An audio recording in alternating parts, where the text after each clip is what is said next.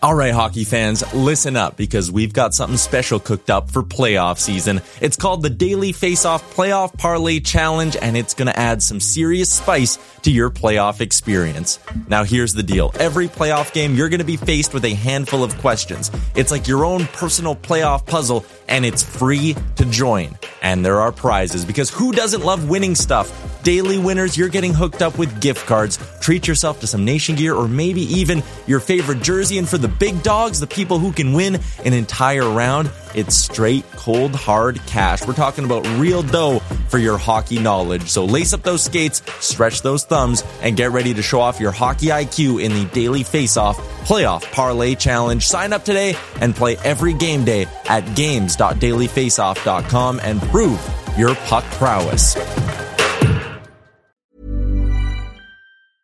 Hiring for your small business? If you're not looking for professionals on LinkedIn, you're looking in the wrong place. That's like looking for your car keys in a fish tank.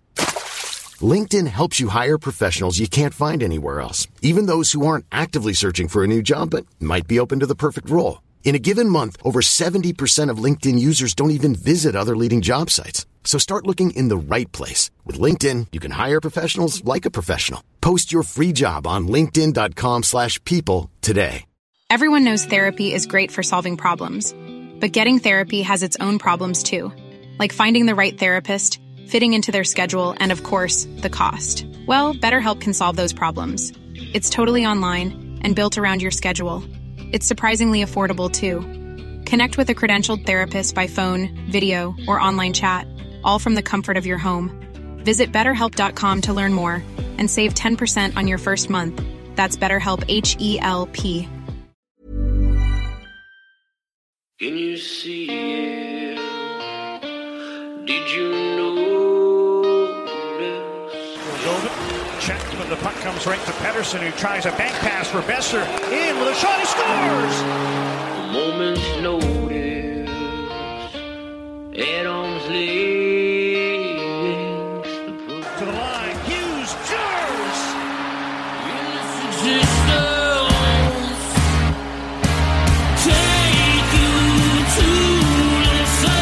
First career NHL goal. Quinn Hughes makes it 1-0.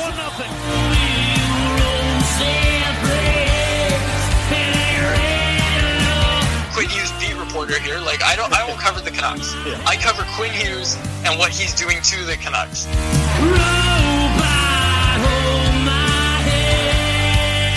Just wave the guy and get Demko involved. I wanted them in Valentine's Day. Wow. We should do a radio show together. Right on. I want to fist bump you right now. Pearl steals, cutting in, shoots, scores!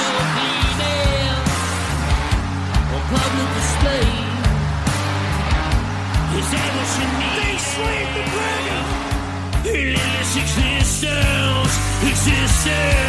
Don't waste all the good stuff on the off air. Let's go.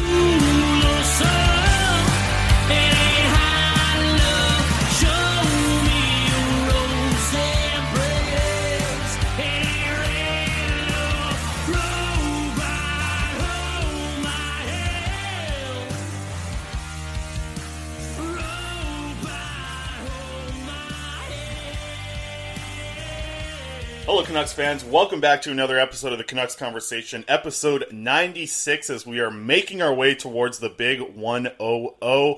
And I am lucky to be joined this week by a new guest host, as David Quadrelli is on vacation. But first, I just want to give a quick shout-out to the presenting sponsor of this show, Parallel 49 Beer. Check them out. They got a ton of great summer beers coming in right now, and I highly recommend going out and giving them a shot at 1950 Triumph Street. That's where you can find them. But let's get to my guest host here. Alright, I'm going to try and do this in one take, similar to his videos. His name is Clay Imoo. You can find him on Twitter at Canuck Clay. And I messed up the rest of the interview here. Oh, he is the founder of the Good Looking Canucks Positivity Club. And this is his podcast take, all in one take. Clay Imoo, how you doing? How was that intro?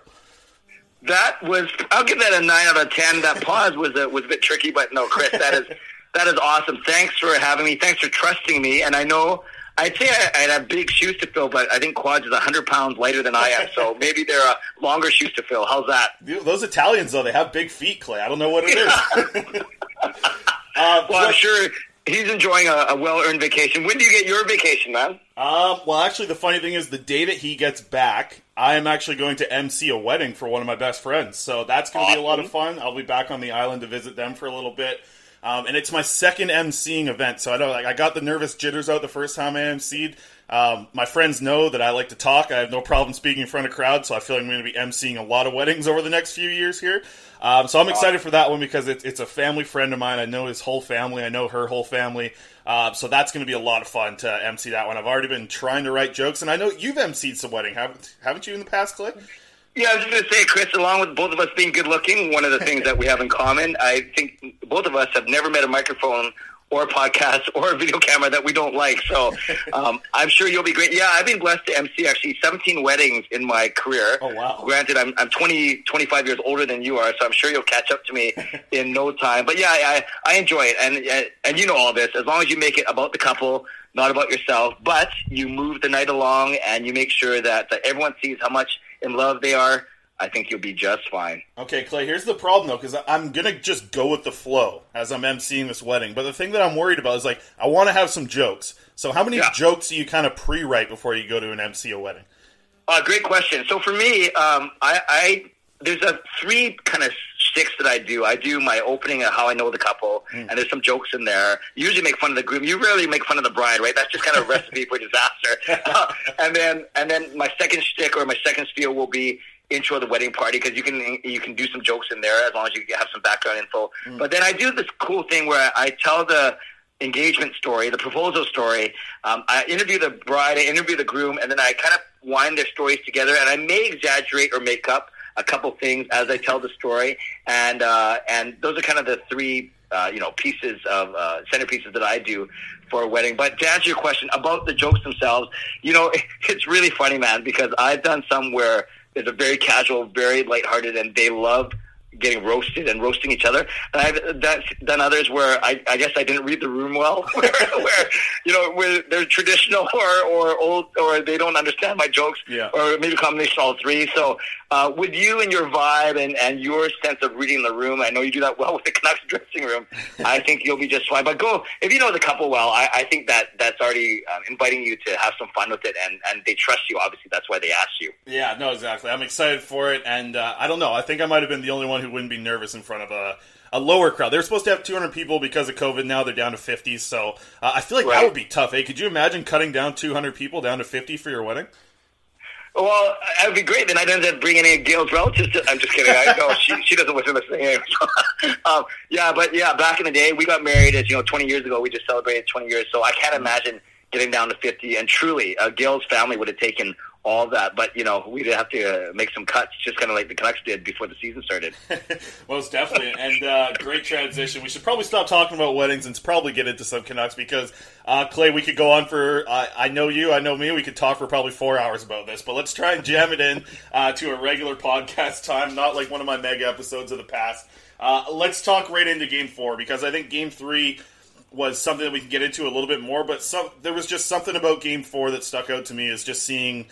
That was an embarrassing performance. I'm going to come out and say it, and I know you're the leader of the positivity, but Clay, I heard you on your live stream yesterday, and you were trying to stay positive, and I think you really were, but those comments that you got, and there was hundreds of them, were definitely in the negative, and I saw what they did last night, and I was very let down, because I know this Canucks team is so much better than that. I know they have such skilled players that are able to take over games. And last night I didn't see it. I saw another tough game from Troy Stecher. I thought Jacob Markstrom was kind of the only shining part of that game. I have to do it in my post-game report. I have to write about the top performers. I decided to go with the bottom pairing, because that was the only thing that kind of stuck out as being, up to par from what I expect to see from this Canucks team. So what did you see in Game 4 last night? Were you let down as much as I am? Oh, yeah, definitely, Chris. And it's funny how you were busy writing your post-game article for Canucks Army. I was busy doing my YouTube live stream, and I appreciate you popping on. And I think you and I had the same sentiment, is we were so excited to potentially go up 3-1, and now we're looking at a best of 3, which on one hand, it can be a good thing. I know we can turn it and talk about that later. Mm-hmm. But I agree with you. Jacob Markstrom was indeed the sole bright spot for the Canucks. And let's not overthink this, or let's not overstate this. The Blues are simply wearing the Canucks down. Do you remember, Chris, Did the Canucks win one significant board battle last night? Oh man, I would say no, honestly. I think that the board battles were bad, and I think continuing to make passes in the offensive zone, they just couldn't tie anything together, it felt like.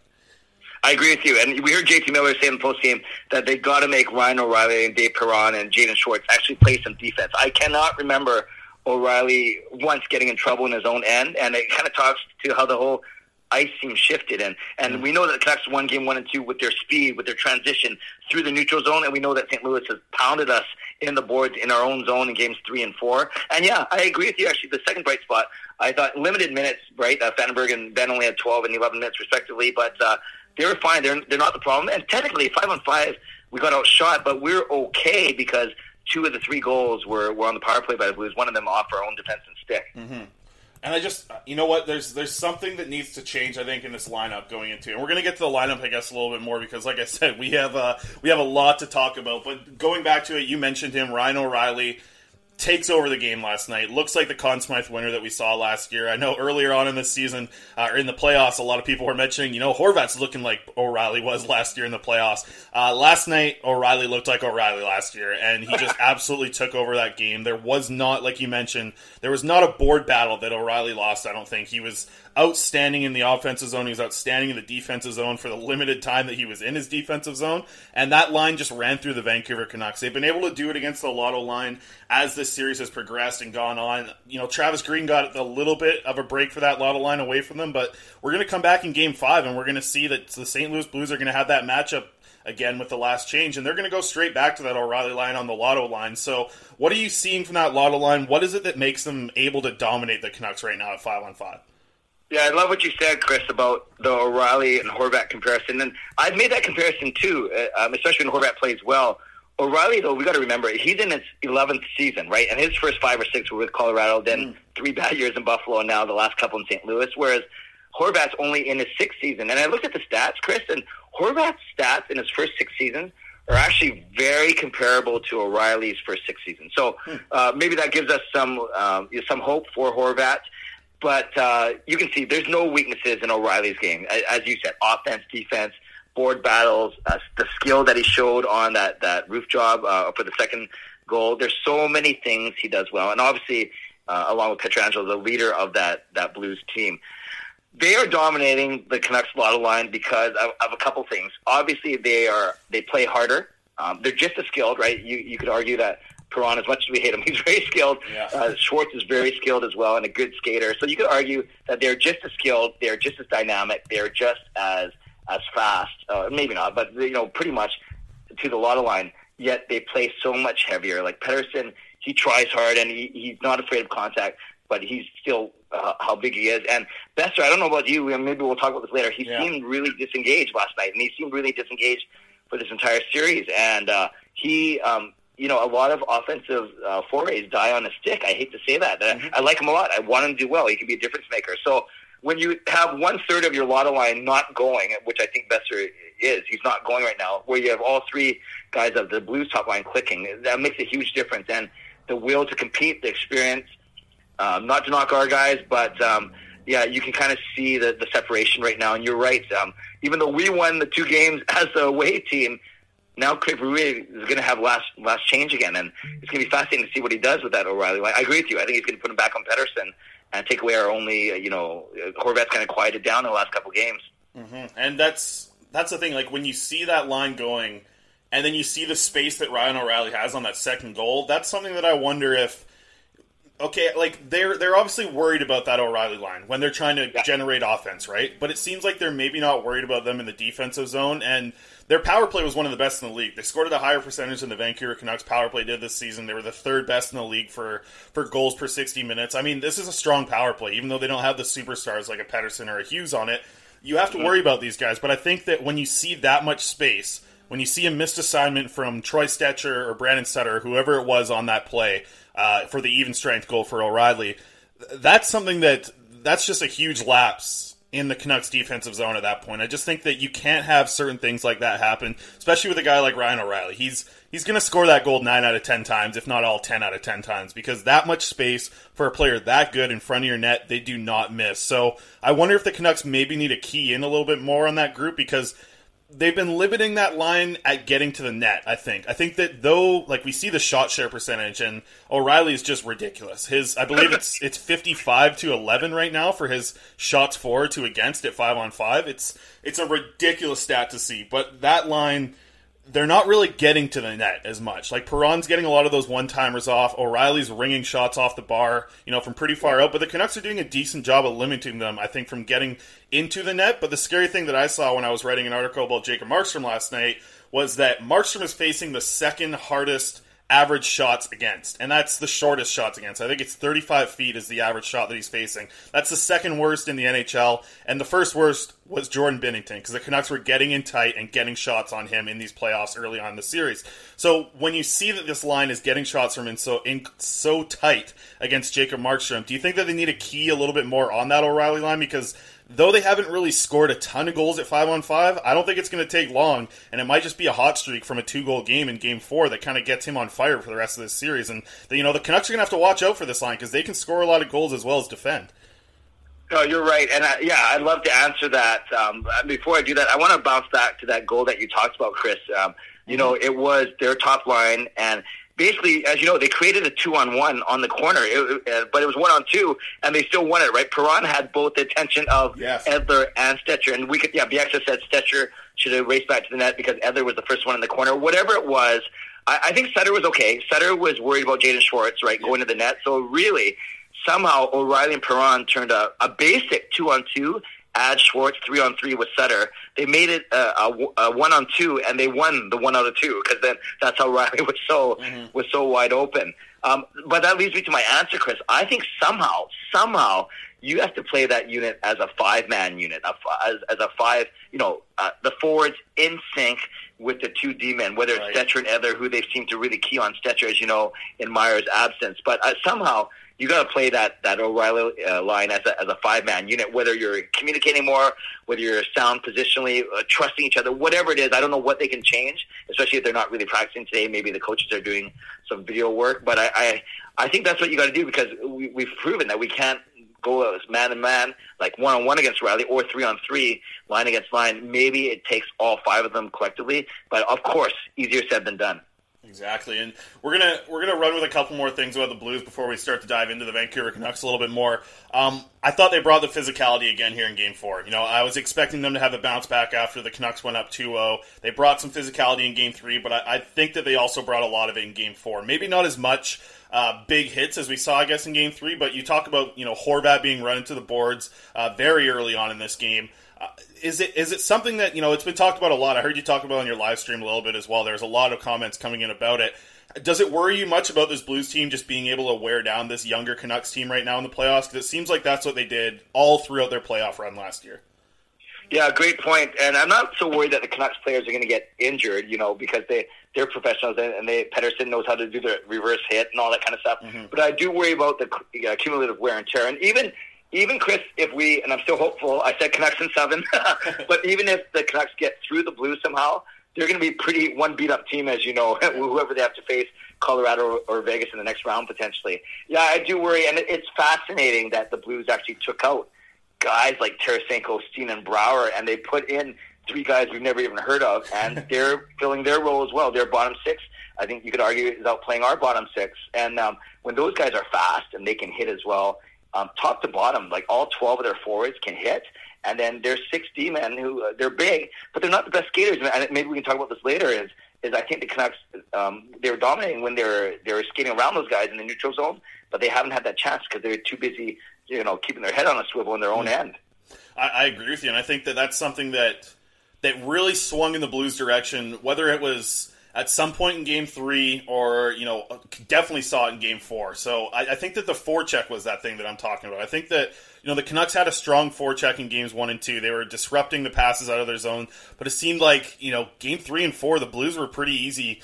Like, it was easy for them to get through their own zone, pass it out, get through the neutral zone with ease, and then get right into the Canucks zone, and then just it was almost like they just would take another line change and get the puck right back in. They seem to have possession for the whole second period in Game 4. That was one of the worst periods I've seen from the Canucks all year long. And I'm worried because I know that was a strength. That's something that I wrote about a ton. As soon as we found out that we were playing the Blues, I was worried because Quinn Hughes didn't have great numbers against the Blues in the regular season, and he's our best guy at breaking the puck out of a forecheck. And I think that's the thing that's going to be, when we talk about the Canucks being worn down in this series, it's going to be from that Blues forecheck. And I don't want to have to say that it's already swung in that direction after Game 3, but maybe that's a huge reason at 5-on-5 why the Blues are able to have such a high possession number.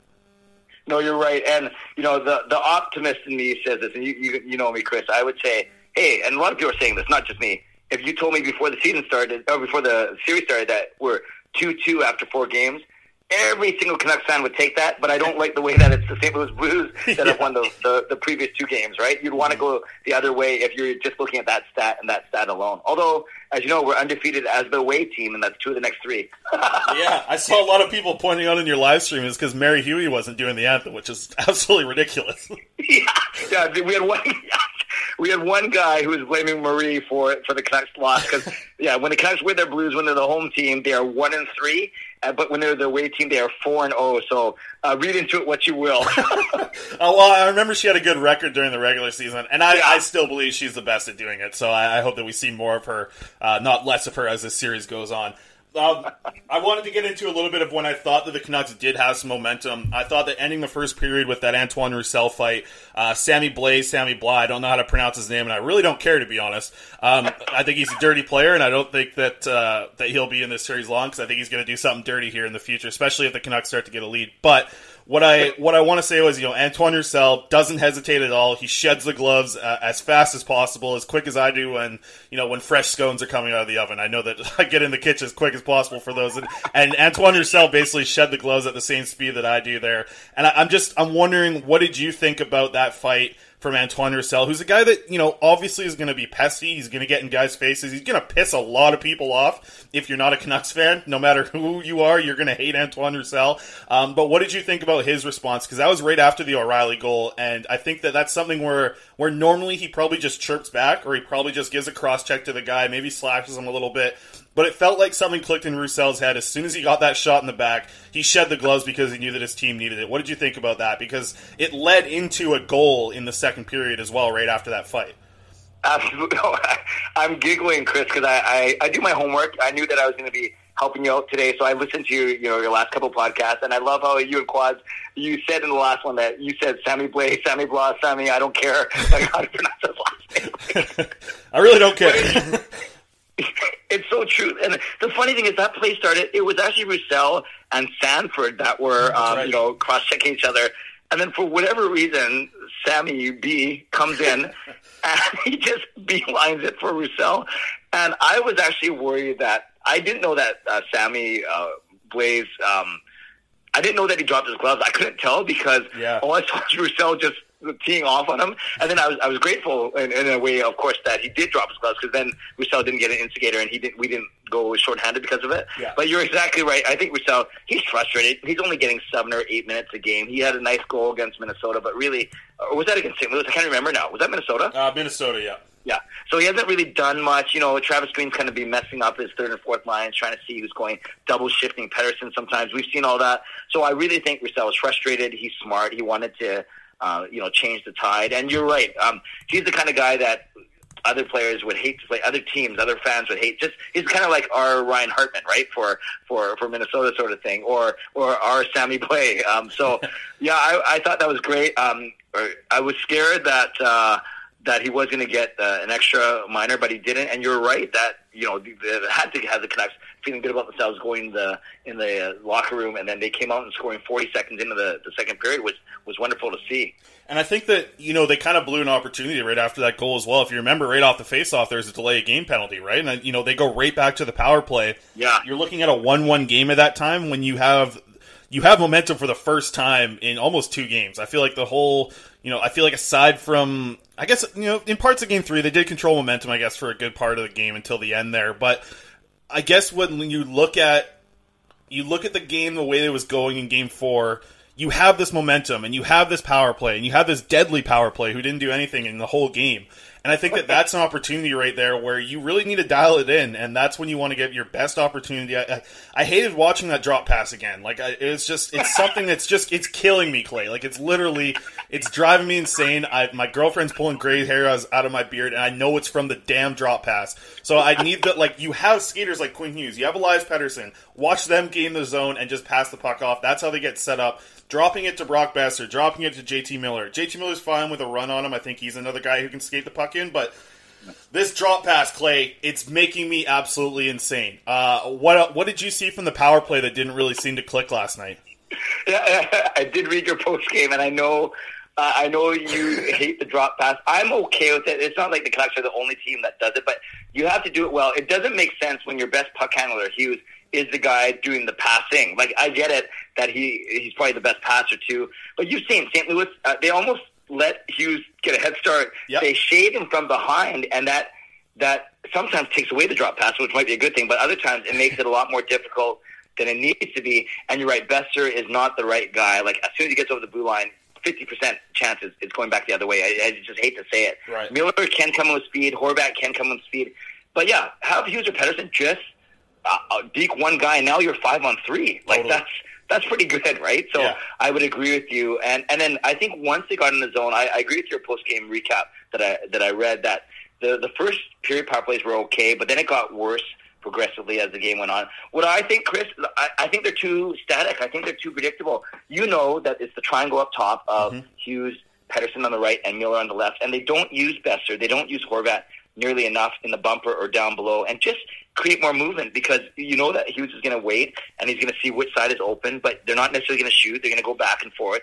And you saw the Blues, they were able to play better positionally, block a lot of shots, and I think the Canucks power play was too static last night. And I would love to see them move, switch places, because we saw that, I think it was either in the St. Louis series or in the Minnesota series, when they kind of did some switches down on the half wall. Yeah. It makes it less predictable. Totally, and we saw that, like you mentioned, that play that Hughes came down the half wall, makes a great pass across to Bo Horvat in the bumper zone. We saw Elias Pettersson on the left side when there was kind of in the middle of a line change, made that great pass across to Tanner Pearson as well, like one of the most beautiful saucer passes I've seen in a long time. But you touched on something, Clay, and I heard you talking about this a lot, actually, last night on your live stream, was what is Brock Besser doing on this power play right now? He's down low. He's not really able to make a pass to Horvat, it seems like right now. Like, they really collapsed that spot. So I'm not knocking Besser for not making that pass, unless it's a one-touch pass from JT Miller on the left side down to Besser and then quickly to Horvat. It seems like the Blues are really keying in on Bo Horvat and Elias Pettersson. They're giving JT Miller a little bit of space. They're giving Quinn Hughes a little bit of space. But as soon as that puck is going towards Horvat, they're all over him. And as soon as that puck is on Elias Pettersson's stick, they're all over him too. So how would you like to see Brock Besser be used? Like, is he a better option to have on the left side and maybe JT Miller down low? Because you looked at JT Miller's numbers and what he did in Tampa Bay. He was electric from behind the net. That's where he's got a lot of his assists. That's where he played throughout on that power play unit, whether if he was on the first unit or the second unit, because he saw time with both. He was there with Stamkos a lot, and setting up Stamkos in the bumper position was great for him there. So I wonder if maybe that's the move, because Brock Besser, though his shot hasn't been great, I've seen it fling off his stick a couple times in this series and look like, a Brock Besser shot a pass, and people say that, maybe he lost a little bit of speed off of it after the wrist injury and his rookie season, but I feel like it's coming back right now. Maybe that's the move, is to put Brock Besser there and open up a door for another one-timer potentially, or you open up the chance to just have a right shot in a different position on the ice that maybe is going to make the other players play a little different. Yeah, that's a great point, Chris. I think there's two things that you said that I agree with. With Besser, as we know, most of his goals are actually off wrist shots, as opposed to a snapper or as opposed to a one-timer. And on the power play, sure, a one-timer is nice, but actually on the power play, because the whole notion of that you have an extra man, you do have a bit more time in theory. So I feel that they really suffocate him and blanket him when it's 5-on-5. He's not getting a shot off. So, but on a power play, philosophically, you should be able to have more time to get that shot off. So I would love to see him switch places with Miller. The other reason why is Miller, I was watching a lot of his points from the regular season, Chris, and he's an excellent passer. You kind of talked about it, him and Stamkos in Tampa. From the red line down, he had so many assists, primary assists, this season from the red line down, because he's smart, he's got awesome hands, and he's got great vision. So why not utilize that on the power play. And I remember early in the season before Besser got hurt, it was Horvat and Miller down below, and it was Besser on that sidewall, right? So why not try that? Because Besser's not as mobile as Miller, but maybe you just got to wind him up and let him rip it, and then you have Miller and Horvat cleaning up some garbage. But yes, I think not just power play, but even strength too. There certainly wasn't enough traffic in front of Jake Allen and made it way too easy for him. Yeah, I think so too. And you know what? You see Horvat lead the team in power play goals in the regular season, which is something that probably shocks a lot of people. And you see him obviously have a couple of good ones in this series as well.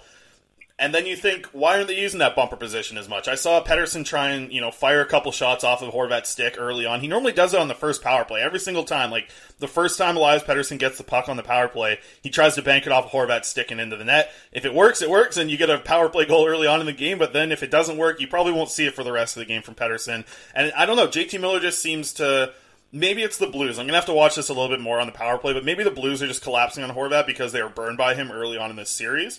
But it seems like that's not even an option for JT Miller to pass it to. It seems like that Horvat's completely taken out of the play when JT Miller has the puck. And then, when JT Miller has the puck or whoever has it on the left half wall, that's the best chance, I think, to get a really good shot attempt from Bo Horvat. If he's able to find just that little bit of space, and maybe that comes from more shots from Quinn Hughes on a one-timer. Maybe that forces the top guy on the penalty kill to go shade a little bit more to Hughes and open up some space from Horvat. So, I don't know. I think there's a lot to mix up with this power play unit. But, Clay, they had a lot of success early on in the series and throughout the playoffs as well. Do you think that a change is needed, or do you think that there's just something that didn't click in Game 4 right now? Oh, that's $1 million question. Given that if we're getting dominated 5-on-5, we have to make our power play work, right? Yeah. It's really interesting what you said, though. I'll answer that, but just jump back what you said about Horvat in the bumper position. Mm-hmm. In theory, if all four Blues guys, especially the two forwards, are coming down and making that pass impossible to get to Horvat, then in theory, you think the guys up top, Hughes and Pettersson and Miller, should have a lot more space, right? So, that's natural spacing. And I know you did a really good analysis of the St. Louis Blues power play, too, where they create space because they have movement, and they're not afraid to switch guys on the in their positions. That I really think that's what the Canucks need to do. It's two things to me. It's more movement and it's quicker passes. Like, Hughes is so accurate in his passing, but he can also... Brock Besser, by the way, when Brock Besser passes, I'm not sure you noticed, he kind of passes how he shoots it, really hard. Yeah. Like, he's got to take a little bit off of his pass and try not to do those cross crease ones. Yeah. But I think for the Canucks power play overall, I would love to see more movement, and I would love to see... quicker passing too, because by the time they get in, set up, drop pass, over the line, and then make it all pretty, 25-30 seconds gone already. Right. Yeah, no, it's true. And I heard you talking about it, maybe the puck is being tossed around a little bit too much, maybe, with those top three guys. Maybe they aren't including them enough. Like, that's where, and this is a word that I've been saying a lot, I've been preaching a lot. It took me about 10 episodes to pronounce it correctly, but positional fluidity, right? You see that on a lot of these best power play units, especially what you see with the Edmonton Oilers and Tampa Bay Lightning do. I think that you watch the Oilers, Connor McDavid doesn't have a position on the power play. He goes where the puck is. He goes where the dangerous opportunities are. The Canucks, like you mentioned, they're just stagnant in a lot of their positions, right? It's going to be... Miller's going to control the puck. He's going to pass it up to Hughes. Down to Pettersson. Back to Hughes. Is there a one-timer open? Take it. If not, they just keep passing it with each other. And, it seems like maybe they need to just attack a little bit more. Attack the net. Be confident in your abilities. And maybe some more shots from Pettersson as well. Just a couple of wrist shots. We know how deadly his shot is. If he gets it over the shoulder of Allen, I think that's going to be something that the Canucks fans will be very excited for.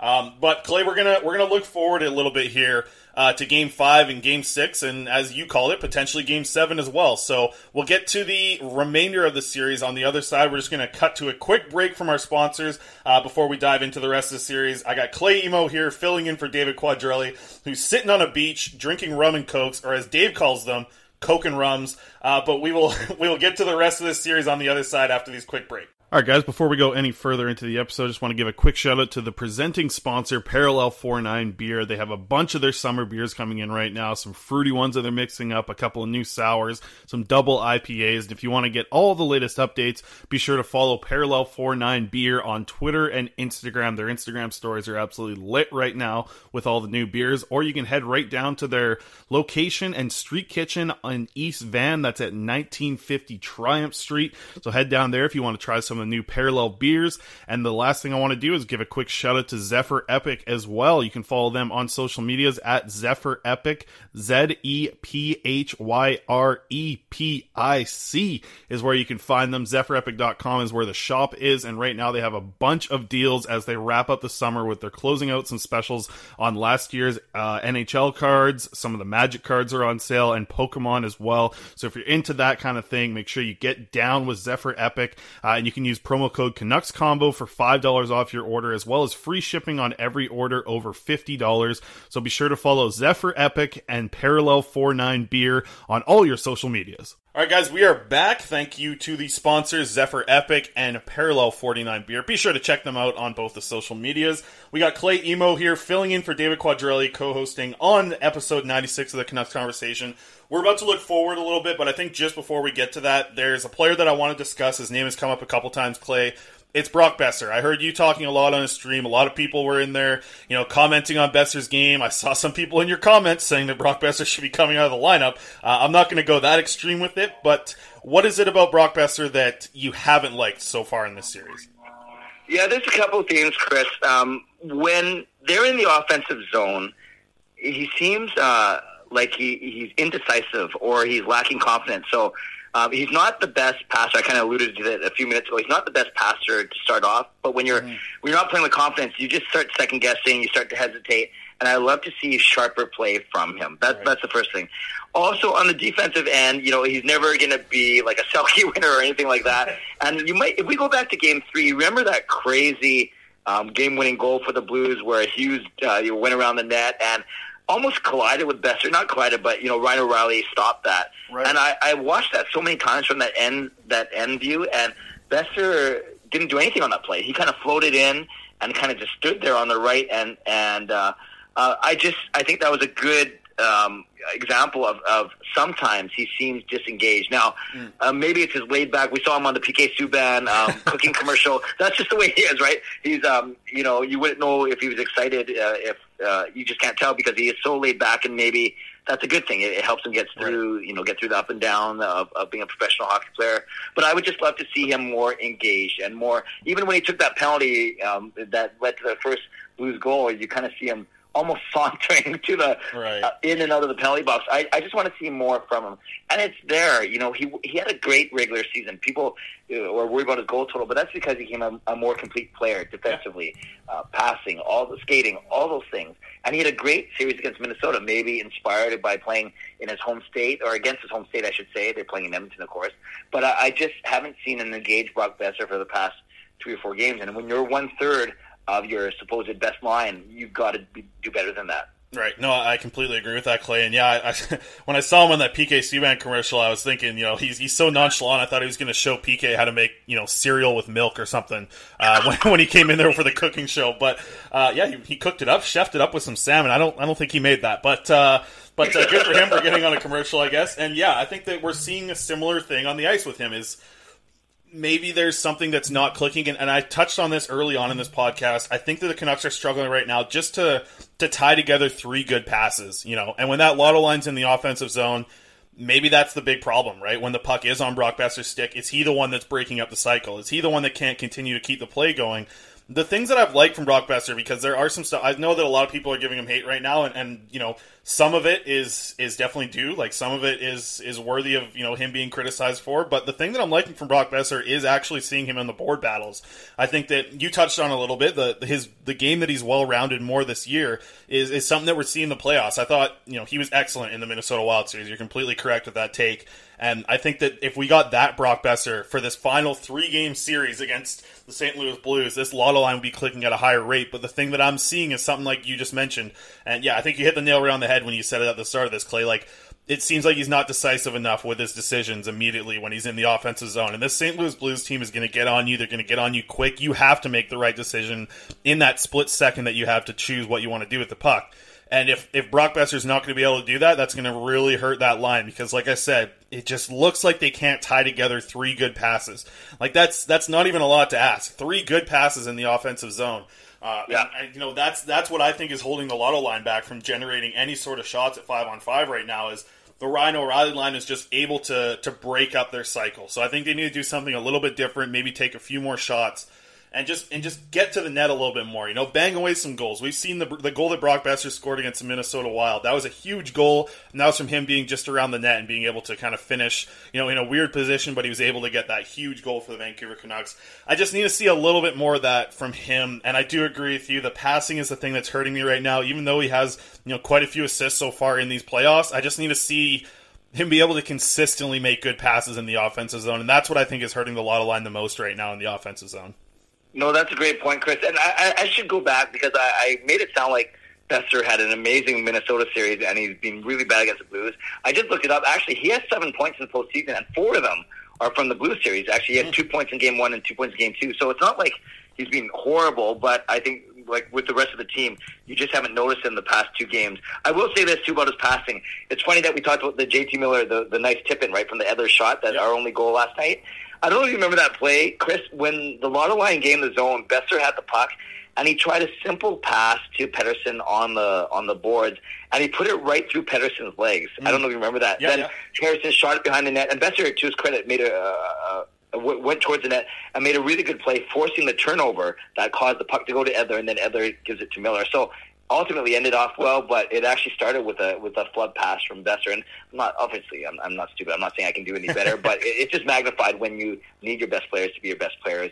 And yes, he's struggling right now. And maybe it's only been 2 games, not all 4, as I originally said. Mm-hmm. Would you get to the point of thinking, if Tyler Toffoli's healthy, would he go back to that line, or are you not there yet? Yeah, that's really interesting you think that, because if Toffoli, or you say that, because if Toffoli plays, you could, for the sake of changing things up, put him up there, Besser with Horvat. I also thought, even if Toffoli doesn't play, imagine trying Jake up there for a couple shifts with Pettersson and Miller, and putting Besser with Horvat, whatever it is. Yeah. That's tough to say. Just like I would never go away. Like some people in my life were saying, "Do you go to Demko in Game 5?" No, you don't go to Demko in Game 5. No. And I loved how actually on your last your podcast, how you basically told Quads you were adamant that it was going to be Markstrom and Allen in Game 3, right? Yeah. When you did the last one. And then the Quads were saying, no, I think they're going to go with Binnington, and you right away. So I want to affirm you for your soothsaying there when it came to predicting goalies. I don't know though if Travis Green would want to break up his top line if he thinks that that's the best line that gives him the best chance to score. That's so tough to say, but I would love it if it was like, kind of like in wrestling when the Royal Rumble, when you don't know that the guy's coming in, it's a surprise entrant. I love it if we got a tweet at 7 o'clock tomorrow night saying, Tyler Toffoli on the ice for warm-up. That would be amazing. Yeah, that would be awesome. Yeah, we'll see. I'll text Thomas Drance and see if he can hype it up. Maybe get Rob Fay in there to announce it. Tyler Toffoli takes the ice. But that's the thing. Like, I wouldn't go for it either. The way that I would go if Tyler Toffoli was in, and I found it interesting early on in this playoff series when Travis Green was asked about injuries and players. He kind of mentioned, like, right now he's weighing out the options on what a player can bring if they're 80% versus what a different player brings at 100%, right? And I think that, if you do have Tyler Toffoli able to return to the lineup, and it's so hypothetical to talk about Toffoli because none of us know what the hell's going on. I think Rick Dollywall had a little bit of reporting a couple days ago talking about that there was progress being made, but he also said nothing about Toffoli being close. But I think it's good news that Toffoli hasn't left the bubble. Obviously that's good news to hear that maybe the injury isn't, weeks. Maybe it is just something like days. So I think that him coming in for Game 5 would be huge. I think him coming in and going on the Lotto line, I guess it wouldn't be the Lotto line anymore. I think him coming in to play with Pettersson and Miller would be a mistake, though. I think that coming in right now, Tyler Toffoli could help the Horvat line. I've been wanting to see it ever since they traded for this guy. Put him on the line with Pearson, put him on the line with Horvat. But Travis Green hasn't used him there at all. Would it shock you to see Tyler Toffoli come in and go right back to that line with Miller and Pettersson, and then Besser drop down on the Horvat line? Because it just seems like something that Travis Green might lean in that direction, though a lot of fans probably wouldn't like to see it. Yeah, great point. It wouldn't surprise me, but I am with you. I don't think it's the right move. And I was, for the regular season, Besser only had 1 game with that top 6 before the season got shut down. But yes, I agree with you, Chris. I would love to see Toffoli have an extended run with Horvat and Pearson. We know the chemistry that Toffoli and Pearson have, so why not? And then you don't have to split that Lotto line up. And it's funny you mentioned that because obviously that would mean the end of Louis Eriksson, who is somehow the quietest not. But the thing is, Eriksson's not hurting the team. He's not really helping, but he's not hurting. Like, Pearson gets points, Horvat gets points, and Eriksson's just there. No, 100%. I have my Eriksson jersey hanging up right beside me here. If I was on a video, I'd be flashing it for you. But it's tough to see because, like, I try and pay attention to this guy. I try and watch Eriksson, and I think, like, okay, Dave's really high on Eriksson. There's something about his game that Dave really likes. I see that Eriksson's really good at just getting the puck out of the blue line in the defensive zone, like, and forcing the other team to just, have to get back in. I think a lot of Canucks are a little bit nonchalant when they get close to the blue line, when really just get that puck past the blue line, then the team needs to completely reset, whether you have possession or not. Like, they completely just have to reset their offense, and everyone needs to clear and come back in. So it gives you an opportunity. I think that's what Eriksson does well. And I think in games 1 and 2, Eriksson was actually helping in the cycle in the offensive zone. But in games 3 and 4, I didn't see that from Louis Eriksson. I didn't think he was helping in the cycle. But like I said earlier, and I've said it a bunch of times on this podcast, the Canucks really just couldn't tie together 3 good passes, I don't think. And what we're going to see is a change in this lineup, I think. And, we've talked about Toffoli a little bit. I don't think that's a change that's going to happen. I don't think you think that's a change that's going to happen. I think we'd both be pleasantly surprised if Tyler Toffoli did skate out with Rob Fay introducing him, or maybe Al Murdoch yells something live on his Twitter account, or Al Murdoch's TikTok, by the way. Give that a check if you want to go. He's got some great videos on there. But I think the guy is Adam Gaudette, and I don't. Yeah. I heard you talk about it a little bit. A lot of people were saying it on your stream last night, and you were kind of entertaining some possible ideas. I recently just wrote about it. It's going to be coming out in the article on Wednesday, game day, and I think that the move right now. And I don't think we're going to see it, but I would be pleasantly surprised if we did, similar as I'd be pleasantly surprised if we see Toffoli.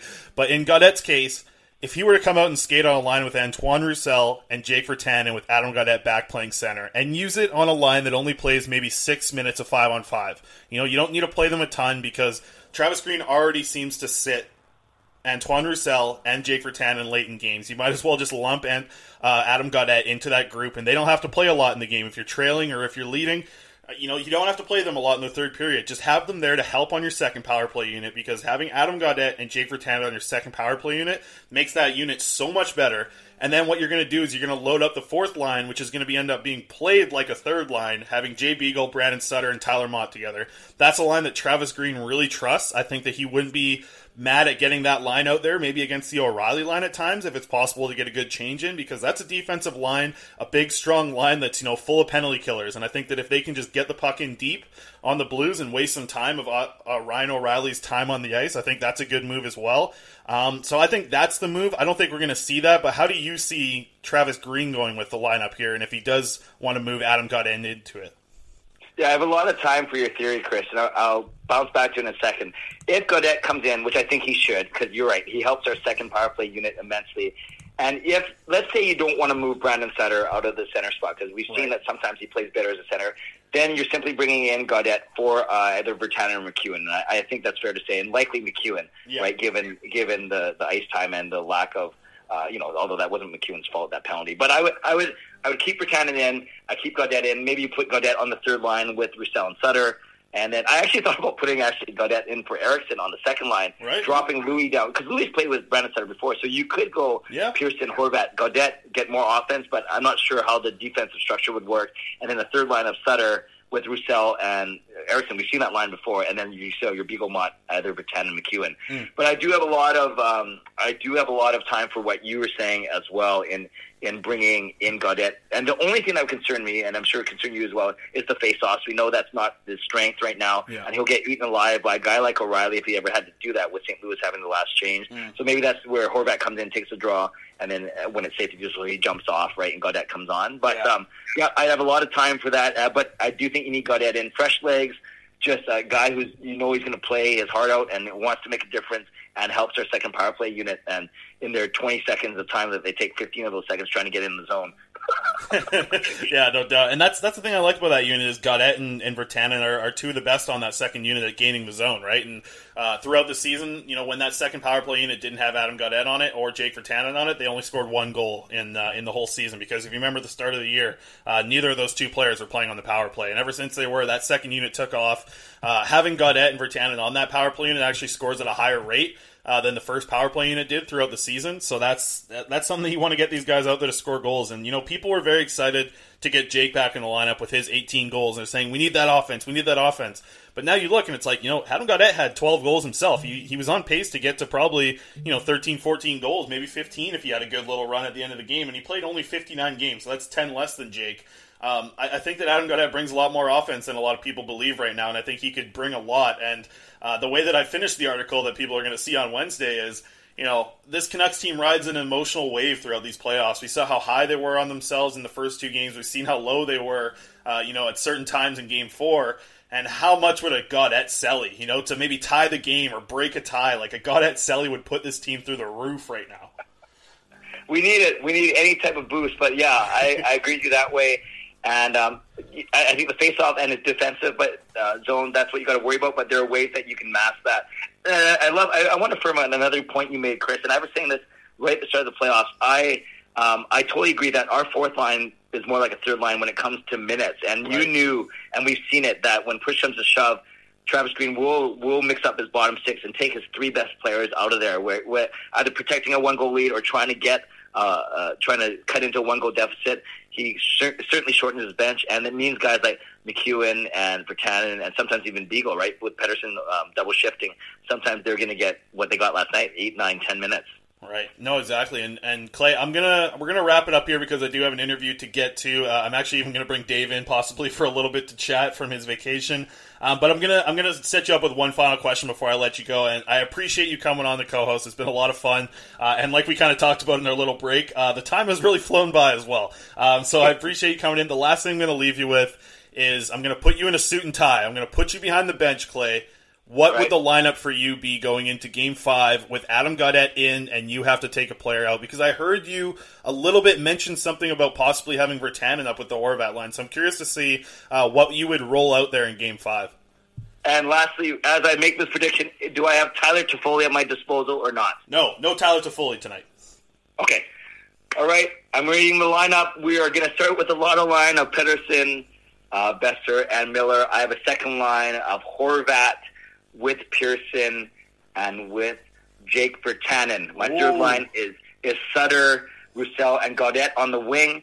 And my fourth line is indeed Beagle, Mott, and Eriksson. So, Zach McEwen, you're coming out of the lineup. We're going to keep our 3D pairings the same, give more minutes to our bottom pairing because they've been fine, they've been tough, and Jacob Markstrom's in net. Right on. And I'm wondering what kind of leash you have on Jake Virtanen there, Coach. Pretty short leash, probably as short as I don't know. I better not say that. We want to keep this clean. Let's go with a short leash. And if it doesn't work out well with Virtanen up there, oh shucks, I just took Eriksson out of the lineup. Then who am I going to put up there? I think you have Eriksson on your fourth line. Oh yeah, that's right. Yep. That's right. I took McEwen out. You're right. If I don't like how it looks, I'm going to swap Eriksson and Virtanen. Right on. That's good. Your brain's working faster than your head there, Clay. You're ahead of yourself. All right, man. Well, I appreciate you coming on. This has been a lot of fun, Clay. For a lot of people that don't know, I remember actually starting the Canucks conversation. I remember reaching out to you to be a potential co-host. So it took 96 episodes to get you there, but I finally got you, Clay. Well, I think I was a part of those first 6 or 7 episodes, yeah. And I appreciate you remembering me from infancy, and I'm so happy to see what you guys are doing. And anytime you need a bit of a break or need some reinforcements, just let me know, man. Absolutely, Clay. Well, you filled the shoes, the big Italian shoes of David Quadrelli very well. We're going to get to a couple of interviews now. I'm going to talk with Dave a little bit on the show, and then we're going to get to Jeff Patterson right after that. So thanks a lot, Clay, for joining in. I'll give you a minute here to plug the channel, let people know what you're bringing every day and what you're doing every game day as well. Awesome. Thank you, friends. You can follow me on Twitter at Canuck Clay, and you can also search up Canuck Clay on YouTube, and that's my YouTube channel. Just a shade under 5,000 subscribers, really growing a lot, especially during this postseason. And right there, I do 1, 2, sometimes three vlogs a day, but definitely daily vlogs, post-game, pre-game, previews, recaps, a parody song or two thrown in there. And for this postseason, I have been jumping on YouTube for about an hour. Chris has referenced it a few times. I do a post-game live stream on YouTube where I just take your comments, your questions, your suggestions, and we celebrate wins together, or we drown our sorrows together. And hopefully tomorrow night it's going to be the former and not the latter. So, Chris, once again, thanks for everything. I'm glad to see your growth, and thank Quads for letting me fill in, and I appreciate your trust. And as always, God bless, and go Canucks go. Absolutely. Thanks a lot, Clay, and we appreciate you jumping on. I hope people enjoyed you on this conversation. And for those, we'll give a little inside information. If Brogan Rafferty makes the team next year out of camp, you and I have a little project to work on, a little parody song as well. Yeah, we don't want to spill all the beans, but yes, we've chatted about it already, and I think this is going to break the internet. Absolutely, yeah. Let's get on those NHL Fan Choice Awards next year. We'll do it with our song. No offense to Mary Huey. I don't have the voice like Mary.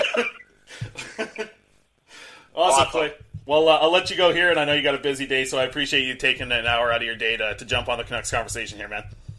All right, take care, Chris. God bless you. All right, guys, and thanks a ton to Clay Imoo for joining us there. Make sure to check him out on Twitter at CanuckClay and on YouTube as well. And now we have a very special guest, I guess, since he's not co-hosting this one for me. Quads, from vacation. How you doing from your undisclosed British Columbia location? Vacation Quads is in full effect. You saw the photo I sent you. Might have to post that on Patreon. Wonderful time I'm having here. You know, the view is beautiful. The backyard of the place that I'm at is right on the ocean. It's wonderful.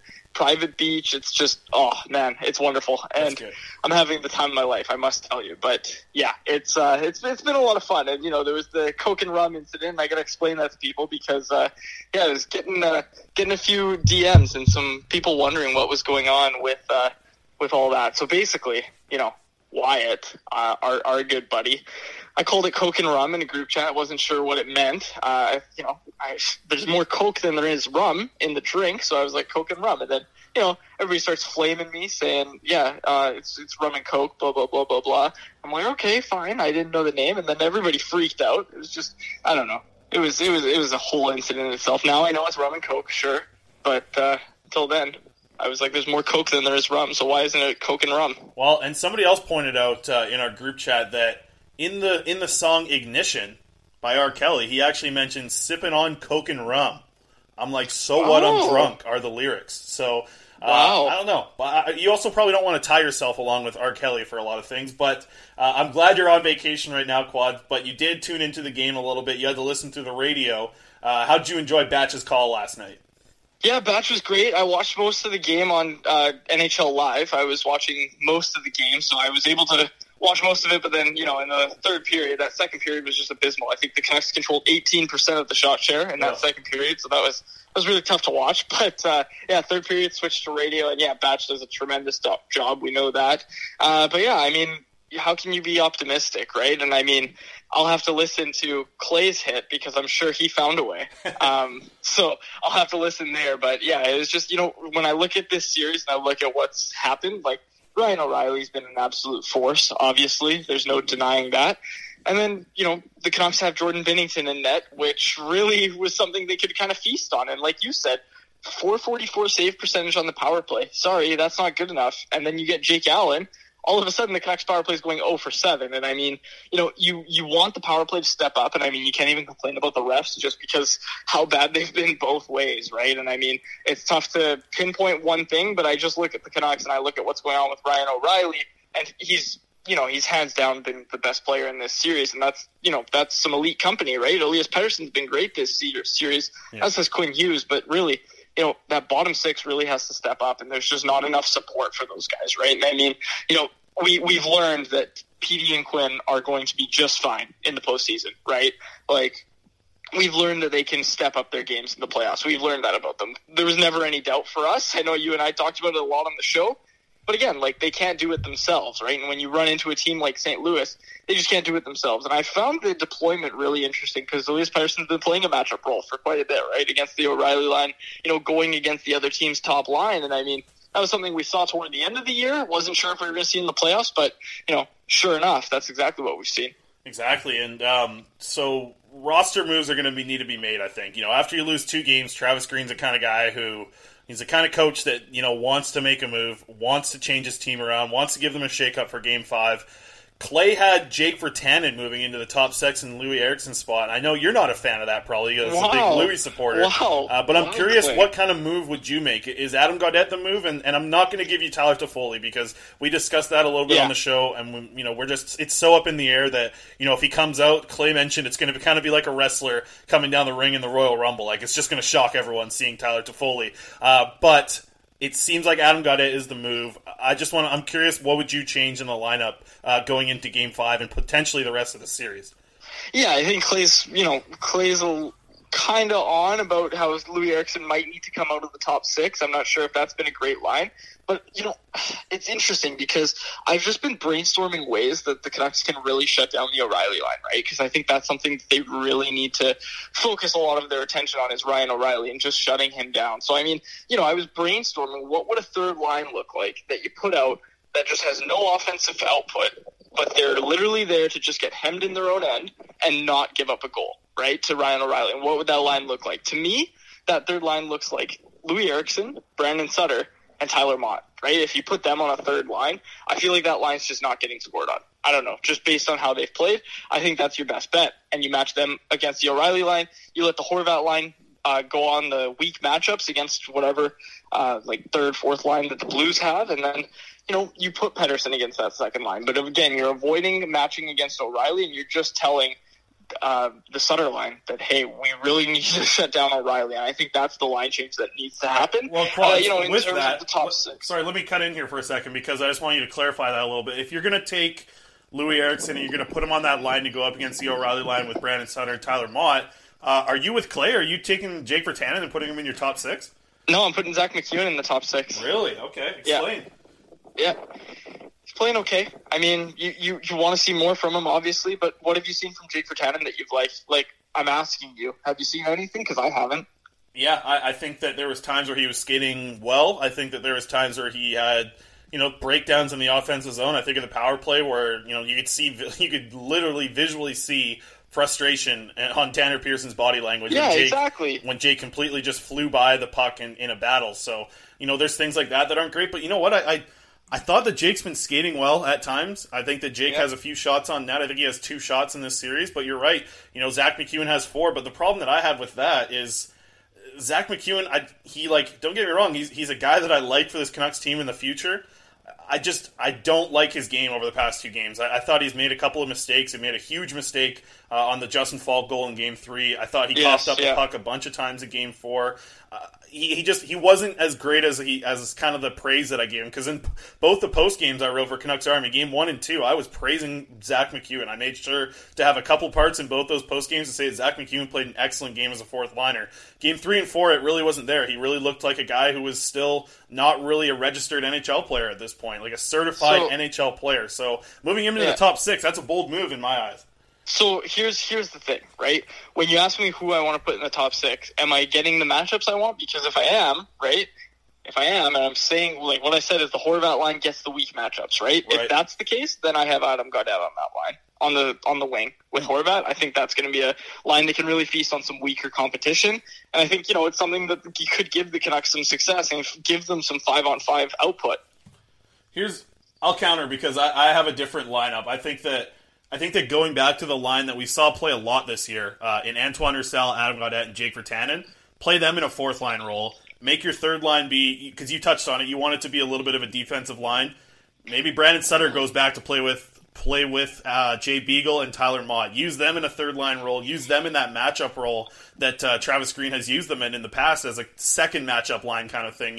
Let Horvat go out there and battle against Ryan O'Reilly. I want that battle. I want Bo Horvat to go out there and have the potential to win that battle, because I think that he does have he has the ability to do it if he's playing alongside with Tanner Pearson and still have Louis Eriksson on that line to try and limit the offense from the O'Reilly line.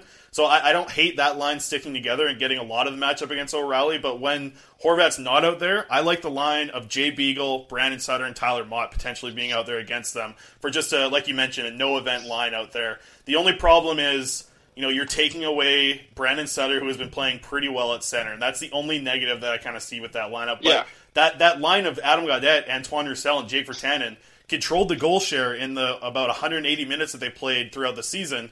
They were a line that almost controlled the Corsi numbers as well, just under 50% throughout the season. And they played a lot together, so they've built some chemistry together. But just use them at like 6 minutes of 5-on-5 time in the whole game, because having Virtanen and Gaudette back in your lineup, even if they're only skating 6 minutes at 5-on-5, they're going to bring a lot to your power play on the second unit.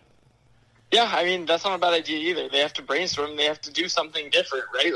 The only thing I'll say about moving Sutter out is, yes, you're right, he's found success in that third line role. Yeah. And again, that third line that you mentioned, right, the Gaudette, Roussel, Virtanen line, that was unplayable. right, when that line was back together, that was an unplayable line for Travis Green. Like, he could not play them legitimately. He could not put them out there. They were that bad. Again, the fourth line there with Sutter on the wing, I'm assuming you're putting Beagle in the center. Yeah. You know, it also wasn't a great line in that one game we saw it against the Minnesota Wild, right? And then they made the switch and they find this success. So, I mean, you kind of have to stick with what you know, I think. And I mean, you know, it's obviously not working now, but I don't know if going back to the lineup that made you get slaughtered by the Minnesota Wild is really the go-to. And I mean, obviously there's a few changes in there. You don't have to Foley anymore, but again, like, you've got Louis Eriksson. I mean, again, like, the Minnesota Wild really didn't have that line like the O'Reilly line, right? Like, Ryan O'Reilly's dominated this series, right? Like, you just watch him, and it feels like he's on the ice all the time for the St. Louis Blues. And, yeah, it's just been it's been crazy to watch. And, I mean, yeah, the Canucks are going to have to get creative to make this a series. You know, they're tied at 2. They're not out of this yet. And, I mean, you know, I'm sure Clay had a really good take on it and why they'd be able to come back and win this series. But right now, like, it just feels like St. Louis has all the momentum going into the next 2 games here.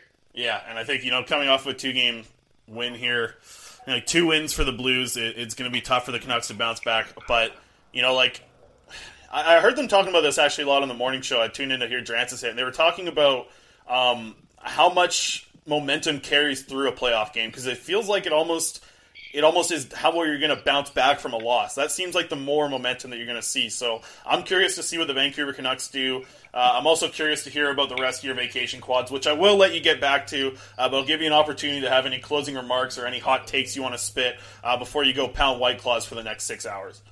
I'm going to the beach. I don't have any hot takes. I'm ready to go. I'm ready to go to the beach. I'm ready to watch the game on Wednesday, and I'm very ready to do our show when I get back. And I'm going to be on the main show as well, which I'm very excited for. I've got my mic and everything. But yeah, I'm actually standing outside looking at the water and doing a quick hit, so it's fun. But I see some rain clouds over the hills, so I'm sure I'll have a little bit of time on Wednesday and Thursday to really delve into the numbers. Absolutely. Well, I'm excited for it, and I'm excited for you to tune into this episode. We got another great guest coming up right after this when we talk to Jeff Patterson of TSN 1040, and we wrapped up with Clay Imoo with, you know, just a great conversation. Got 45 minutes out of Clay, so I think you're going to enjoy this one, Quads. And yeah, thanks for jumping on, buddy. I know you didn't want to lose your Ironman streak on the show, similar to what I did a few weeks ago. Yeah, exactly. Thanks a lot for having me, Chris. All right, guys, in closing out the episode now, we are lucky to be joined by TSN 1040 reporter Jeff Patterson. J-Pat, how you doing so far today? Good, Faber. How are you? I'm doing good. You've had a busy day and not much sleep, so how are you feeling about a podcast appearance here?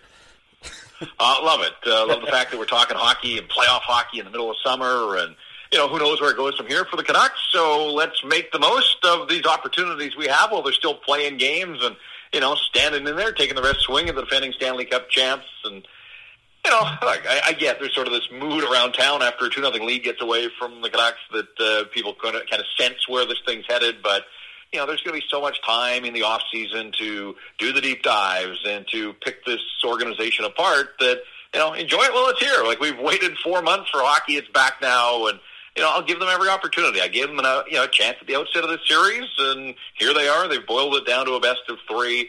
The last couple of games haven't gone the way they wanted, but, you know, don't write them off yet. We've seen this team come through, especially the young players that continue to lead the way. So, again, save the postmortem until they are, until the body is officially cold. They're still in this thing. Absolutely, and I know that you were just on the media call and the media availability with Travis Green and some players as well. What was your overall vibe from those guys? I mean, they just came off of 2 losses here, but it seemed like there was some quiet confidence in some of these players. Look, Travis Green gets it. He hasn't a ton of experience behind the bench at the NHL level, but he certainly has a ton of experience in the game as a player and working his way to this level. You know, I get it. He's taken that page, sort of the first page out of the coach's handbook, and that is, you know, pump up your players. Like, project this belief in them and in the opportunity. And, it wasn't a quiet confidence. I thought he was outwardly confident. And, I think last night, post-game, the sting is raw, and you've lost back-to-back, and a 2-0 lead has disappeared in a hurry, right? Sunday, they're sitting there with a 2-0 lead in this series, and by the end of Monday night, now all of a sudden it's a push. And so, he bristled with a couple of questions and didn't seem to want to answer an awful lot of questions at the podium in the aftermath of the loss. And I get it. I've been around him. I've been around this game for a long time. Like, I understand the sort of the dynamic that a coach goes through.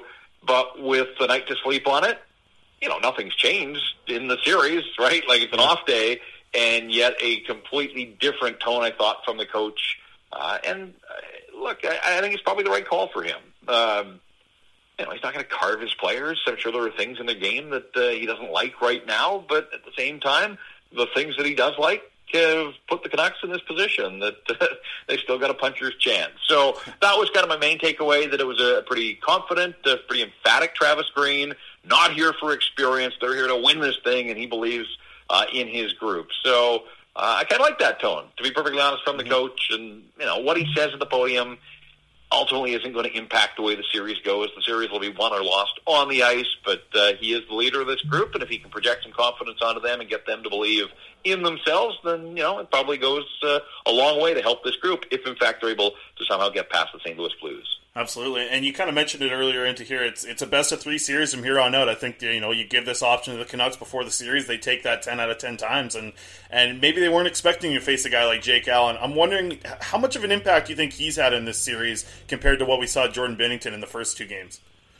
Well, he's done his job, right? Like, he's given them saves, and he's delivered victories, and Binnington wasn't able to do that, and whether it was the noise around Binnington or the fact that some of the Canucks, and I don't think they're in his head. This guy delivered the Stanley Cup to the St. Louis Blues.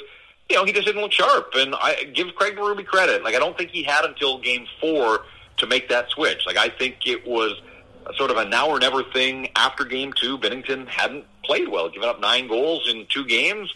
Canucks' best players were pumping pucks past him, and, the Blues have a belief. Jake Allen's been a starter in the NHL. He's by all accounts, just like a ridiculously good teammate. Like, I think the guys are probably thrilled for him to get the opportunity, and they have belief in him, and I think you've seen that in the way that they've played in front of him, but ultimately the job's on Jake Allen to deliver. Have the Canucks done enough to make life difficult on him? No. 7 power plays, and all they generate were 8 shots on goal. Like, the over is tough to swallow when we've all watched this Canuck power play just demolish opponents all season long. So, the fact that they went over, that was bad enough, but it was kind of why they went over, and it was the 8 shots in 12 and a half minutes, and 12 minutes and 13 seconds of power play time. Like, that's not this Canuck team that I've covered all season long that has just steamrolled opponents with the man advantage. They look static out there. Quinn Hughes bobbling pucks. Like, when has that happened at any point in his rookie season? So I don't know if it was the fatigue of back-to-back, if it's the wear and tear that the Blues are, starting to punish the Canucks. They just looked off. Like, the best players on the Canucks who, delivered victories in games 1 and 2 and have been good throughout the playoffs, they just didn't seem to have it. They were all right in the first period, I thought, with the power play, but boy, as the game wore on, second period and then the late power plays, like, they weren't out of it at 3-1. Like, if they had scored on a power play with 6 minutes to go, all of a sudden you've got it down to a 1-shot game, and they just couldn't do anything. They had 2 shots over their final 4 power plays in the hockey game. So, test Jake Allen. Make him make some stops. Like, don't make life easy on him. But, he has settled in here nicely and delivered a couple of victories for the Blues. So the Canucks, the challenge now is whoever's in goal. But I've got to think that it's going to be Jake Allen. It's probably his net until he loses. Canucks have to find a way to, do a little bit more, maybe get a little greasier. You look at the JT Miller goal, like, get a deflection, get a, screen in front of the net. It's all the cliche stuff that has to happen, but it wasn't happening for the Canucks on the power play. And I think that was my big surprise, just because I kind of figured, in Game 3, the Canucks lamented that they didn't get many chances, right? They had the 2 power plays, and they scored on one of them, not really the conventional power play goal with Miller streaking down the wing, but they all count.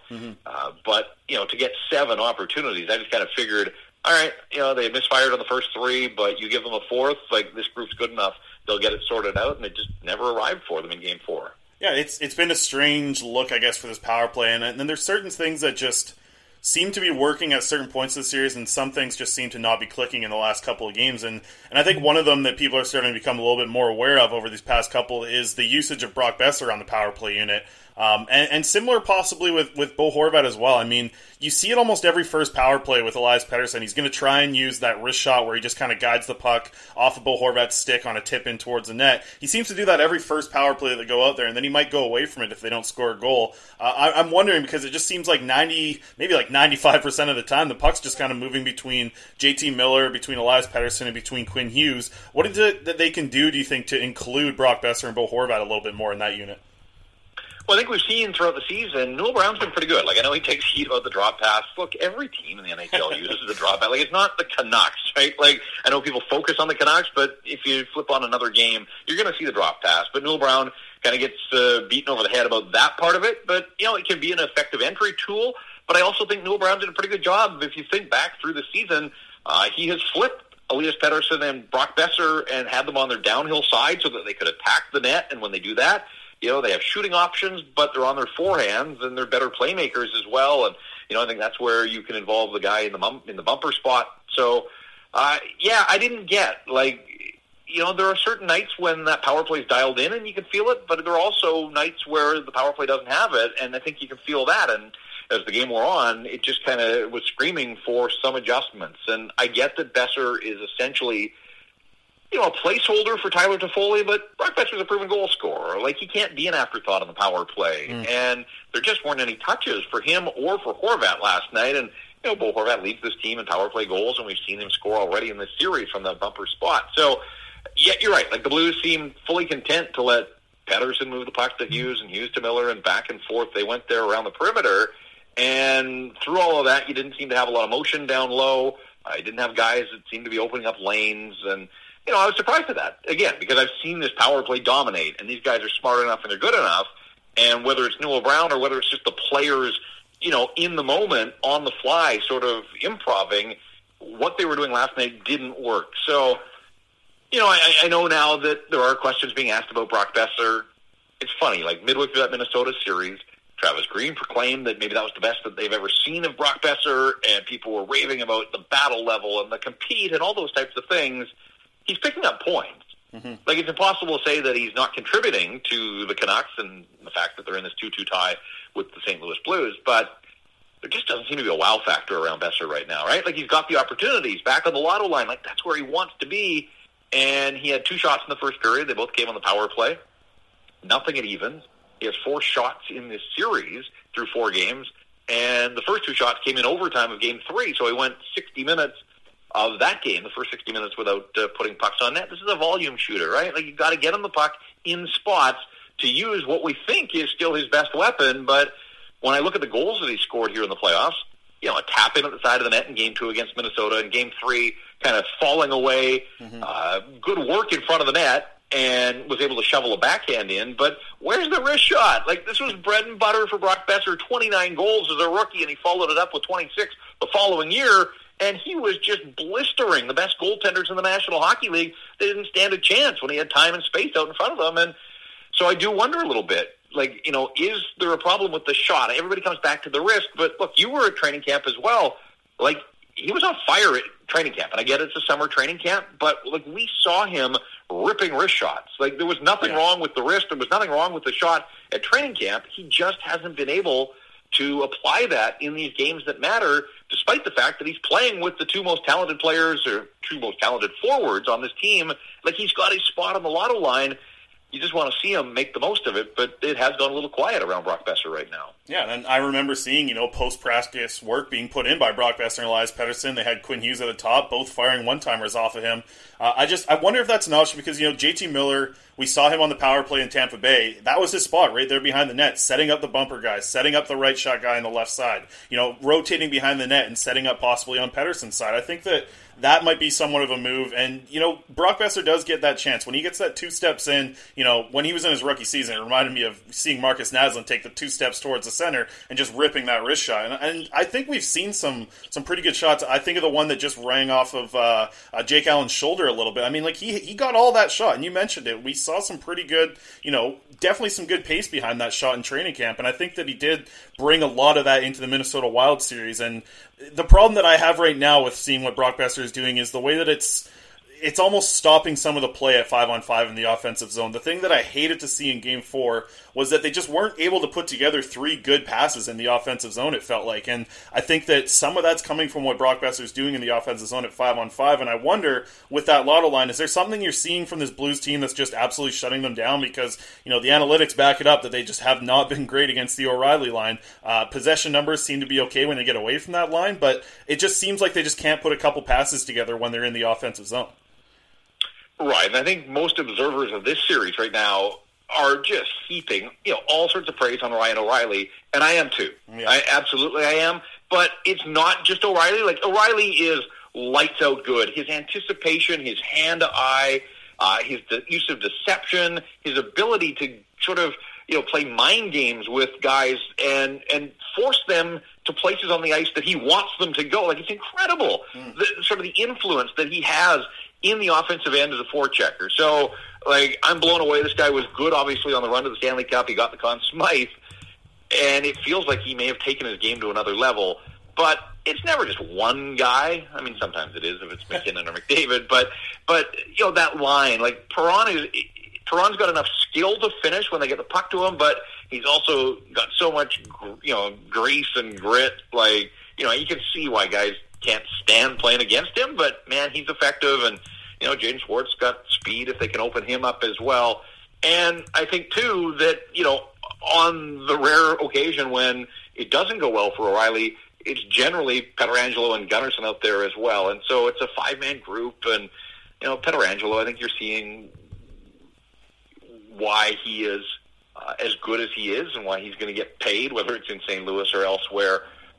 Just a big body. He's got the range. And, it's not a flashy game, obviously, but he's just so effective at both ends of the ice, too. So, it's a lot of it's O'Reilly. Like, he's the driver out there, there's no doubt. But they back it up with such a solid combination, it seems, every time that he's on the ice. So, now it's back to the Blues having last change, and we'll see if they want to continue to. I would imagine they would want to continue to dictate that matchup. But remember, when they had last change, that freed up Bo Horvat to run wild in the first couple of games. So, if you're looking for signs for the Canucks that are encouraging, I think you have to go back to games 1 and 2. And, yeah, maybe at 5-on-5, it hasn't worked for the Lotto line. Travis Green talked about the need to play more in the offensive end. I thought the first period, I liked the first period of Game 4 for the Canucks, even though they were behind 1-0 at the end of the first. Yeah. I thought, coming off the game the night before, the games all kind of run together the deeper you get into a series. But, when you think of Game 3, the Canucks could barely come up for air, right? They were absolutely smothered. Oh, yeah. And even though it was a close game and it went to overtime, territorially in the third period, the Canucks had nothing. They had no offensive chances. They didn't look like they were in danger to win the hockey game. They were a little bit better in overtime, but really the Blues tilted the ice there. I was worried coming out of Game 3 that Game 4 was going to look and feel a lot the same, that, there wasn't much turnaround time. The Canucks wouldn't have had a lot of time to make adjustments, and yet I was really encouraged by the way that they took the play to the Blues in the first period. They drew penalties. They spent time in the St. Louis end. And unfortunately for them, they just didn't have anything to show for it. But that doesn't negate a lot of the good that they had done. And so, there's your blueprint. The problem was they got to the second period, and that's when it reverted to a night earlier. And that second period last night, the rest of the series can't look or feel like that, or the Canucks are going to be in all sorts of trouble. So they got to stay out of the penalty box, obviously, but even at even strength, they got to find a way to get the puck into the St. Louis end and work it there. And, if it's their best players, great, because they can generate off the work down low. I've come to this point where, man, what a depth goal would do for the Vancouver Canucks at this stage as well. And, maybe I shouldn't have expectations, but, it feels wrong that the Blues, and it's not that the Blues depth players are outscoring the Canucks, but they are playing a role, right? They're wearing the Canucks down. You're noticing guys like Blais and Sundqvist and McEachern, and they get in the forecheck and they finish all their checks. And, I'm just not sure that you can say the same about the Canucks. Even if Tyler Mott's getting in on the forecheck, I don't know if he's leaving any kind of mark on any of the St. Louis Blues defenders. Antoine Roussel goes through a game where, he doesn't have a hit, he doesn't have a shot. The only thing that I remember was the quick punch on Sammy Blais. There's got to be more from a guy like Antoine Roussel in a series that is starting to heat up here. So, look, it's time. It feels like it's time for somebody other than the top liner to contribute to the cause. And you look at the Minnesota series, Roussel scored, Sutter scored, Chris Tanev scored the overtime winner. All of those goals came in Canuck victories. Look what happens when, you get just even a slight contribution from somebody a little bit lower in the lineup. You want your best guys to go, but there are going to be nights like last night where the top line guys aren't having the effect that they want. And in those situations, man, you'd love to see somebody else somewhere in the lineup pick up your top scorers, and that just really hasn't happened for the Vancouver Canucks. I think if you include Quinn Hughes as a top player, and you should, 20 of the 24 goals the Canucks have scored have come from Hughes or, a top six forward. There's just been nothing in the way of contributions from the depth guys. Yeah, absolutely. And I know you said maybe we shouldn't expect a ton from them, but I mean, yeah, there are players on this team that, have to contribute, have to step up, and I think right now Travis Green has to look at making a change potentially. I know you're going to be asked this question probably 100 times in the next 24 hours pretty much as we approach game time.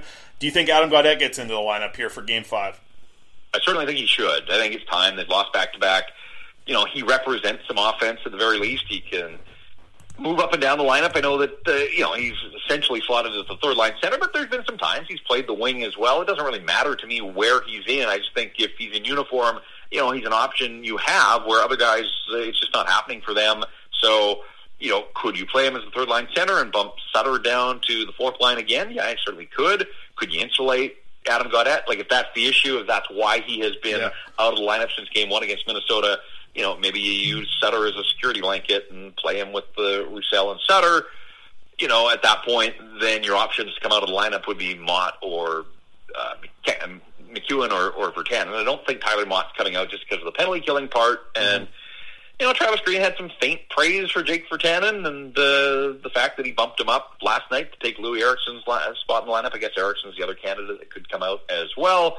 So I just think it's time. Craig Berube, he pushed the right buttons when he made the lineup changes he did. Some of them were forced by injury. We found out that, Tarasenko's done. He's out of the bubble now. So, they've had other guys step in, and I just think it's time. It's one player. Is Adam Gaudette going to turn this series on its ear? I would say no, but I do think that Adam Gaudette represents a little bit more of an offensive thrust. And, I think back to training camp in September. Remember training camp in the before times way back when in Victoria? Oh, yeah. There was a motivated Adam Gaudette that showed up and earned a spot on the roster with an incredible camp, and then into the preseason, he was the best player hands down. Could we see a repeat of that where he's a little pissed off that he has been held out of the lineup and he hasn't been able to play? I like the idea of injecting a motivated Adam Gaudette at this stage of this series just to give the Canucks a little bit of a jump and a slightly different look wherever Travis Green might use them. Absolutely, and I think that the way that you're going to look at that bottom six, if you are going to keep Louis Eriksson on that second line, which, I expect Travis Green to do, I think he likes having, a guy like that can kind of just limit the defensive play, or at least augment the defensive play, I guess, for that Horvat line when they're in their zone. And you brought up a good point. It's something that I talked about earlier in this episode. The lineup that I see is Travis Green going back to a bottom six that he was comfortable with throughout the season. I mean, the most consistent line that we saw Adam Gaudette play with was Antoine Roussel on his left wing and Jake Virtanen on his right wing, and that does bump Brandon Sutter down. I know that Brandon Sutter's played pretty well at center. Travis Green has praised him for that throughout these playoffs. So does that work? Does that make you think that we are going to see Gaudette on a wing spot and maybe just jumping into the lineup for Zach McEwen, or do you think that Green is comfortable going away from having Brandon Sutter as a center? I think he has to be open to it. Look, Brandon Sutter has been good. I give Brandon Sutter a lot of credit. Yeah. I had low expectations just based on what we had seen with injuries, the fact that he kind of missed a couple of sessions in the training camp too. I didn't know how healthy he was. And, he surprised me. And so good on him. But even saying that, a surprisingly good Brandon Sutter is still Brandon Sutter, right? His game has been better than I expected. He's been involved, but at the end of the night, there isn't an awful lot in the way of a takeaway. And I certainly don't think Brandon Sutter can be a third-line center over the long term at this stage of his career. He's 31, and we know his limitations, right? He doesn't have on-ice vision. He's not a playmaker. He's not a puck distributor. He doesn't make guys around him better, where Adam Gaudette, I think, can. Yeah. And Gaudette's got the defensive liabilities, and so I think there are ways that you can get Gaudette back in there as the center. You can keep Sutter in the lineup. I don't think Jay Beagle's coming out of the lineup, and for me, and I've always felt, and I know I'm not alone, but there's such redundancy with Sutter and Beagle. I thought it was a tough night for Jay Beagle at this stage of his career to go back-to-back, and I think you saw that. He was on the ice for both of the power play goals. He was 40% in the face-off circle and doesn't register a shot attempt. So if he's not winning face-offs and he's not killing penalties effectively, what is he to the Vancouver Canucks? And yet they signed him for this time of year with his championship pedigree, and I think it would be an indictment, on the signing if all of a sudden when the chips are down against the defending Stanley Cup champs, this guy came out of the lineup. But maybe that is the move that should happen. I just don't think that it's going to happen, but you could then slide Sutter into the fourth-line center position, and Beagle is the guy that would come out of the lineup.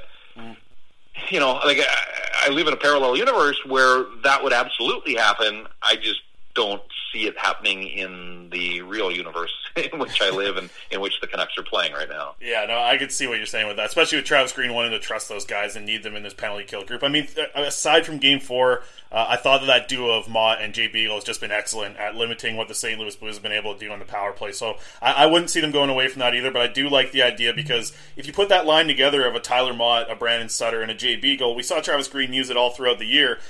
When McDavid's double shifting and he's not playing against the Horvat line, you see the Jay Beagle, Brandon Sutter, Tyler Mott line go out. I'm curious to see what maybe that line can do against the Ryan O'Reilly line at times. Maybe they're not going to get the matchup every single time, and they probably shouldn't because I'd like to see the Horvat line go up against them, or when the Lotto lines gets away from them and then they get another shift. That's when I could see that defensive line of Beagle, Sutter, and Mott being able to be, at least given a shot to be able to maintain some of the defensive zone awareness and keep that O'Reilly line off the score sheet at 5-on-5 because Travis Green trusts that group. He trusts that trio to be in his defensive zone. Yeah, and yet, he threw the Beagle line the other night against O'Reilly in game number 3, and they just got absolutely crushed. I think the shots were 7-1 at even strength when O'Reilly was going out against the, supposed second checking line of the Vancouver Canucks. So, I come back to the fact, I've tried to sort of identify a pathway forward for the Canucks to win the series now, and it's going to be difficult, obviously. I still think there's a win in them. Are there two? I guess we'll find out. Yeah. But I go back to the fact that, they're not going to have last change, and I think they're going to be at the mercy of O'Reilly against Pettersson for the most part. And I like the idea of a rested and motivated Bo Horvat. He was that good in those first couple of games, and if that's the matchup game that the Blues want to play, it does free up Horvat. And I'm not expecting highlight reel goals each and every time, but it's been a hell of a series for him, obviously. But that's the blueprint. They won those first two with Pettersson being limited by O'Reilly, but it did free up Horvat. And so, there's a recent history there of success for the Vancouver Canucks. And they did, I don't like the idea of saying they're a tired team because all these guys have been off for so long. Yeah. But going back-to-back with overtime in Game 3, and both teams were involved. It's not just the Canucks, obviously. But, I saw some uncharacteristic, what I thought were mental mistakes, and so maybe a little bit of mental fatigue, for the second series, playing 4 and 6, and with those back-to-backs, and it felt like a team that needed a day off today. So they're getting a day off. Going to have some sort of team meeting tonight, and then they'll have all day tomorrow as well. If they can be a little bit fresher, let's see. Pro sports is a funny thing. Pressure does strange things to people. If the Canucks can push the Blues to the brink of elimination with another win, how do the champs respond? They were good in those situations last year, but that was then. So that's why I say, I just give the Canucks a chance. I still feel fairly confident that there's another win left in the Vancouver Canucks, and if it comes in Game 5, then all of a sudden, now there's zero margin of error for the St. Louis Blues in Game 6. And remember, Jake Allen's a backup goaltender.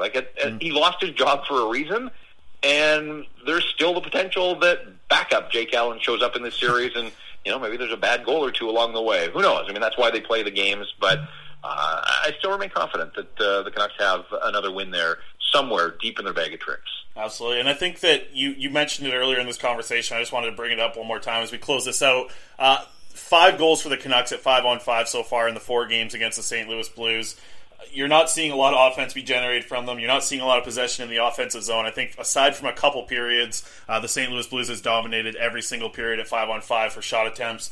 But the one shot attempt number that sticks out to me is Elias Pettersson. In 4 games, 60 minutes plus of 5-on-5 ice time, only 6 shot attempts. Are we not seeing him just shoot the puck enough? Because, one of those 6 was a shot where he roofed it over Jake Allen as he's falling over there and scores a goal.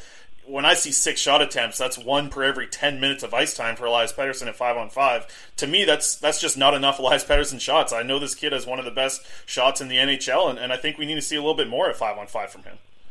Yeah, and I'm sure he feels the same way. Now, again, credit to O'Reilly and the defensive pairings that have sort of thrown a blanket over the Canucks at even strength. But I also think we've all watched Elias Pettersson for 2 seasons now. We watched him in that first game against Minnesota where the Wild was all over him. And again, he's just, one of his biggest gifts is the way that he processes the game and figures things out. And so, he takes all these challenges on and usually comes out on top. And so, for the Canucks to be 2-2 against the St. Louis Blues, where Elias Pettersson has had an impact, but most of it, as you say, on special teams, there is a way that you can look at that as an encouraging sign for the Canucks if he can figure it out, if he can get away from O'Reilly, if they can spend a little more time on the offensive end and get a few more shot attempts. Because you saw what happened the other night, a quick breakdown, Scandella and Parayko collide, and it doesn't take Pettersson long, right? I mean, the guy's the ultimate opportunist, and then we saw that big shot of his go post it in. So need a little bit more of that. But I love the fact that, even if the Canucks go quietly here in this series, guaranteed 2 more games to watch Elias Pettersson. Like, it's been an absolute joy to watch this guy play playoff hockey, right? Like, we've all waited 5 years for the Canucks to get back in. It hasn't been 5 years for Pettersson.